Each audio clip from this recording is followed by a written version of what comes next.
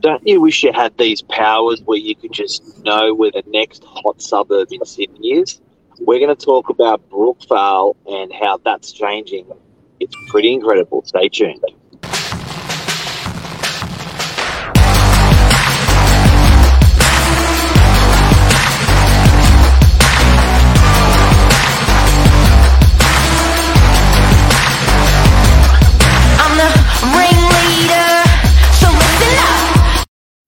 Good morning, everyone. Welcome to Morning Minutes. Myself, Michael Berger, Mark Novak, episode 458.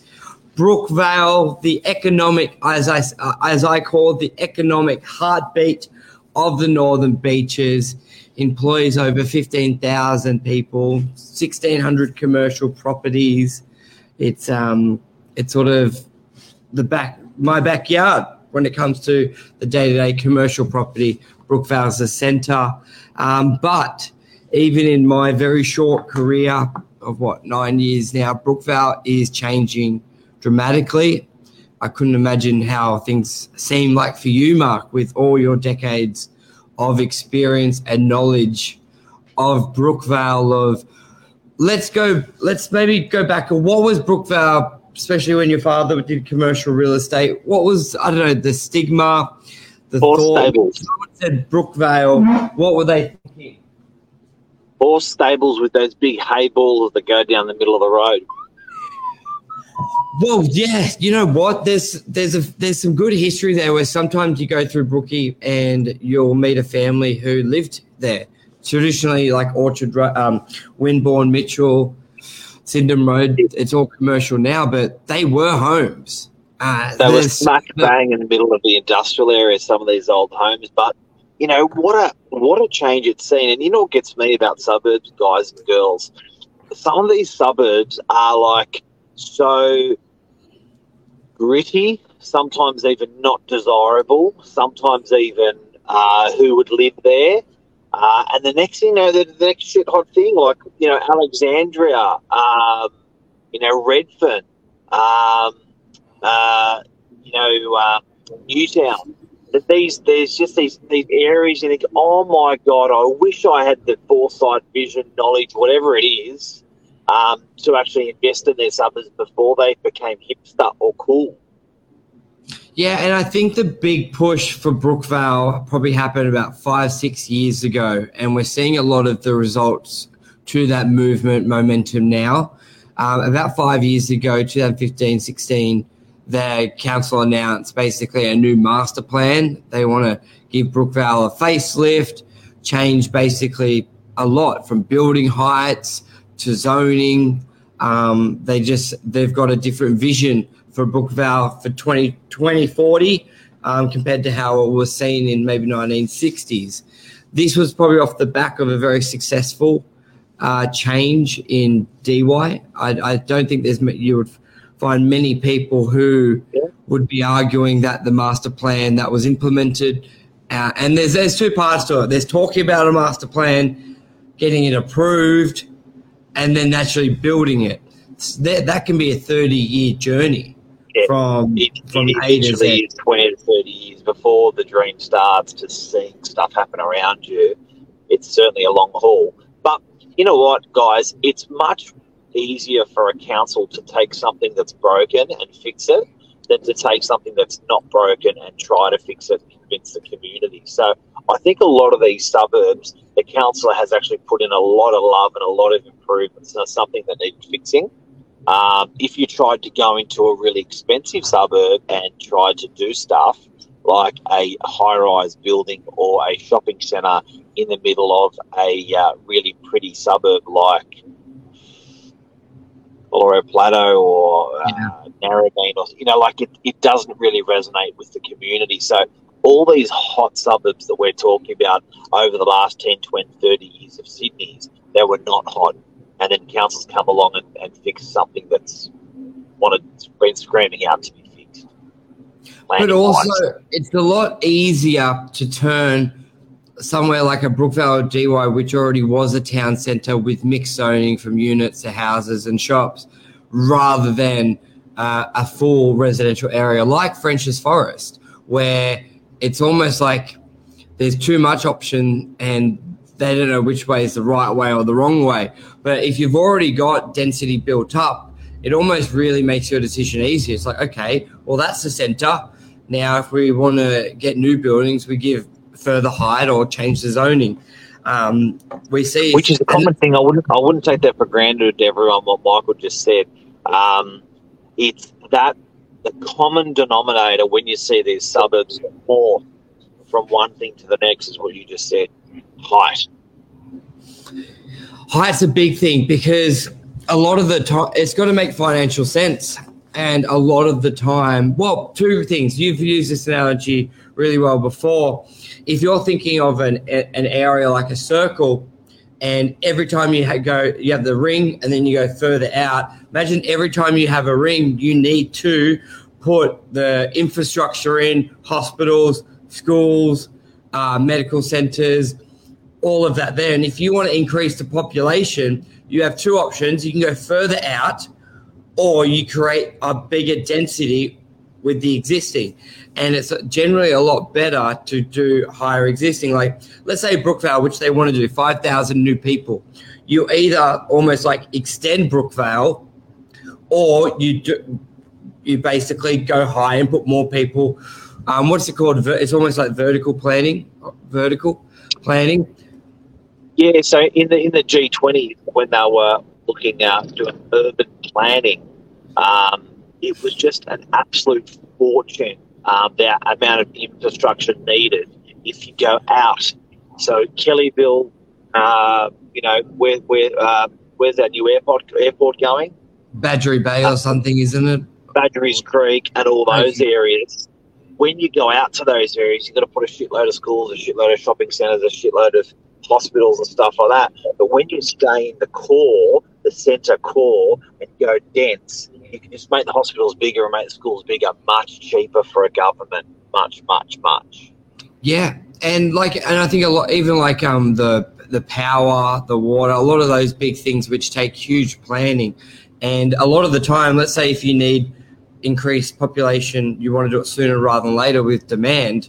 It could be years before you can even start construction, just because you need to know where the basics go. But if you're using the existing, you can have solutions like Mark Warriorwood. Solution was all new dwellings have to have a retention tank. So that's why they can plug into the existing water system.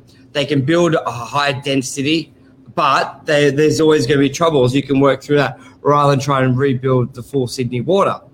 It's true. Back to Brookvale. Yeah, back to Brookvale. Let's tell people the exciting news of what we're seeing in the master plan. This is big.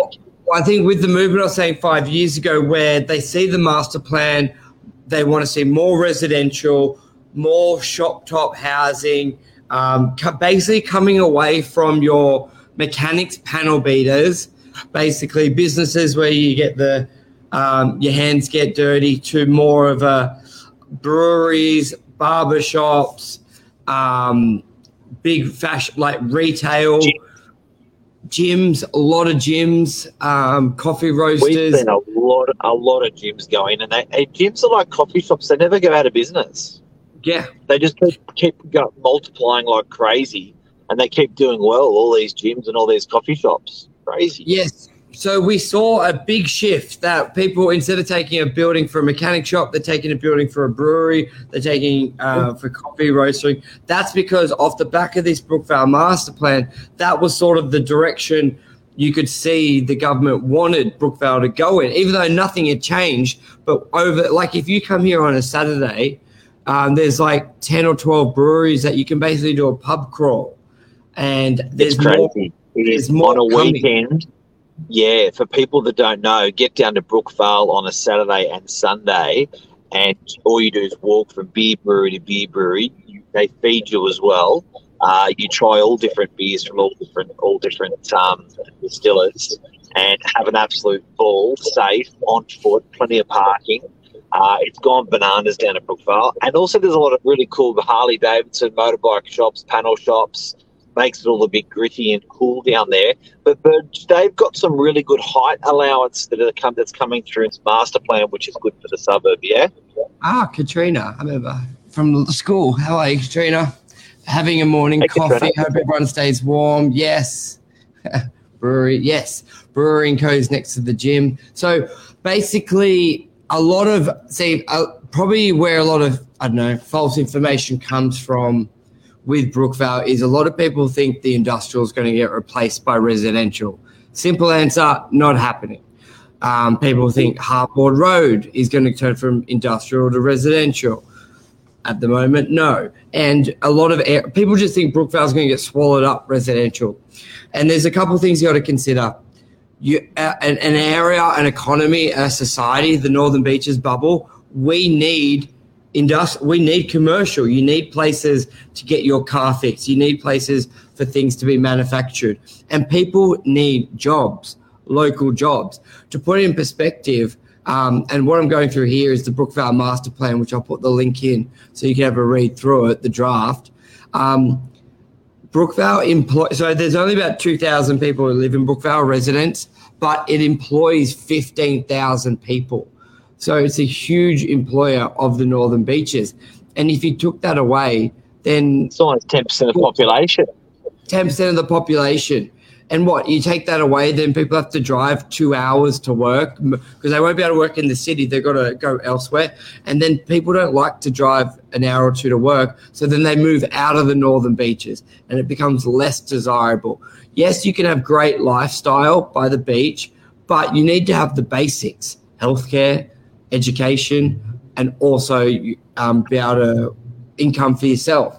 So a big shift, which maybe some people are upset, but basically what's industrial is staying industrial, but what is mixed use is getting further heights. And how they're going to achieve, 14,000 people are already employed in Brookvale. So basically from 3 stories to 6 stories, maybe higher, and that's basically the gist of it. Roger Street, which was where opposite Cole Crawford, which was rezoned residential about 6 years ago. They will be fit. See, this is why they won't do much more Brookvale. So they did one strip of Roger Street to rezone. There was a lot of complaints because there was mechanics behind it. And it's like, well, you have residential mechanics, brothel technically there. So in the new master plan, they've tweaked it and they'll do the one street behind it as well. Therefore, in theory, that back-to-back streets will all be residential. Yes, across the road will be industrial, but at least you won't back onto a mechanic or a panel beater, anything so like that. So it's a bit of a planning policy mistake, isn't it? If you want it residential. So a lot of these industrial guys were mixed use, yes. which was sort of houses, shop top housing, sort of apartment upstairs and little shop, little warehouse thing downstairs. These guys have got 6-story allowances now.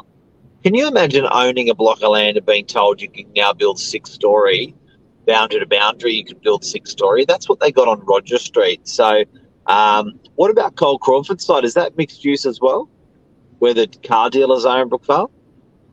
Yeah, I believe so. Here it is. So that's a real gentrification of a suburb as well. There's your density there. Okay.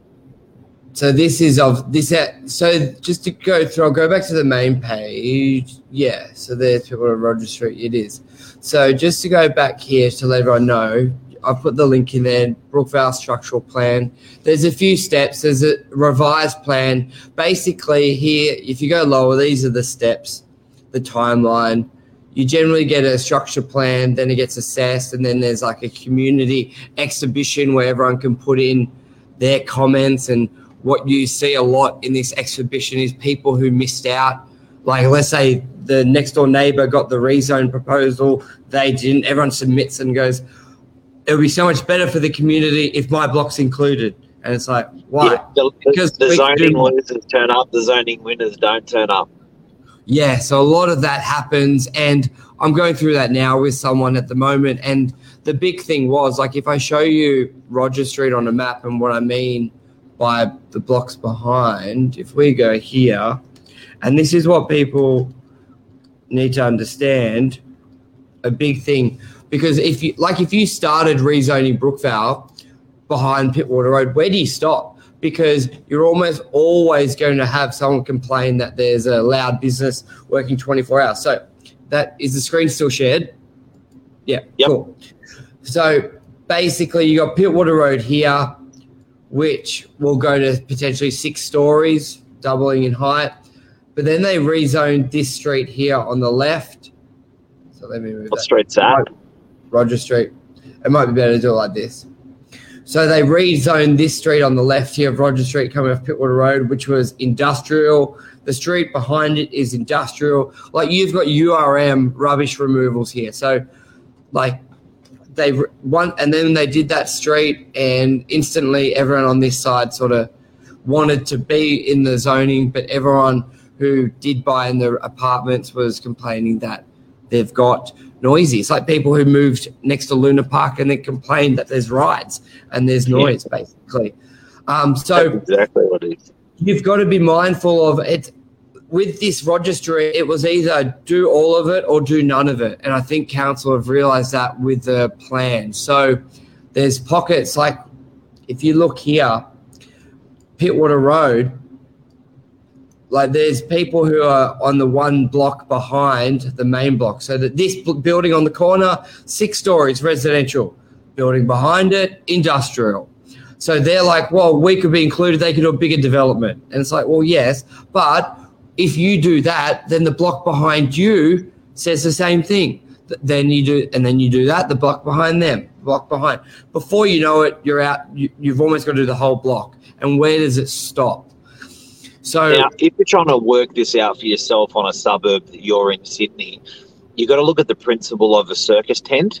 A circus tent starts off really high in the middle, then goes down, and then graduates outwards. So whenever you look at planning policies and when they're looking at doing density in suburbs, they'll always apply that circus tent theory. It will never start off like that and go down like that. It starts off heavy and then goes out. In addition to that, if you're trying to work out what's happening, they like to graduate the change of density. So the most dense or the most height and the most hardcore, they will graduate outwards with less. And if they've got a break like a street, that's a big win. So when, Michael, you were talking about Roger Street, and then what's the street behind Roger? Dale Street. They didn't actually have a separation between the residential and the industrial at all. So now that when that revision that they put through, they've actually put it in. The street has actually marked the change of density, the actual street, rather than a boundary. Because having your boundary up against your house up against a service station, or having your house up against a townhouse unit block is very different. So they like to graduate that outwards, and that's what's happened on Roger Street. And if people are trying to work that out in Sydney, it helps you a little bit. Yeah, and it's tough with timing because my biggest advice, whatever they say the timing is, triple it. If they say 2 years, it'll be 6. If they say 3 years, it'll be 9. Like state government, French's Forest, for anyone familiar, my understanding is state government now is taking it off council's hands because it's still not done. You know what? And something people got to understand. No one wants to make a decision because their job's on the line. You know, yeah. So with these councillors that are making decisions, they would rather the matter be heard in Land Environment Court and a big bad judge makes the decision and he's got his job and that's not questioned, rather than a council member who's getting paid whatever, having to be forced to make the decision and being put in the firing line by the community and fired. So it does take time. Good point. You almost rather another local council do it. So there's two things to it. You almost rather a third party local council do it, because then they're not worried about their local people whinging about it, and then you end up getting the result nothing happens for 20 years. But then you want your local people doing it because they know what the local area want. But they've got no backbone to do stuff. And what's happened in Frenchs Forest, there was a lot of companies, a lot of developments who were like, yeah, we're happy to build here, we'll help, there's contributions. And then they've been screwed around for minimum 10 years. They've all pulled out, nothing's happened. And people obviously think, oh, greedy developer, that's the incentive. But how many homeowners, Mark, have been burnt? They were going to make a move. They've been delaying. And that move they weren't going to do because their kids were at school. They're finished school. They're out of school. They held on because of, again, false advice. They've either undersold their property or got into a bad deal because they're waiting for rushing stuff. It's whatever people think developers win, local people. If you're buying for a zoning change, you're playing Russian roulette.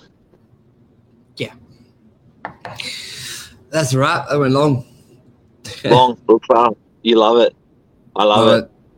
Thanks, everyone. So have a great day. Hopefully we helped you talk about Brookvale zoning changes for a suburb, and have a great day. Yeah, thanks. Good to see you watching, Kat. Cheers. Bye.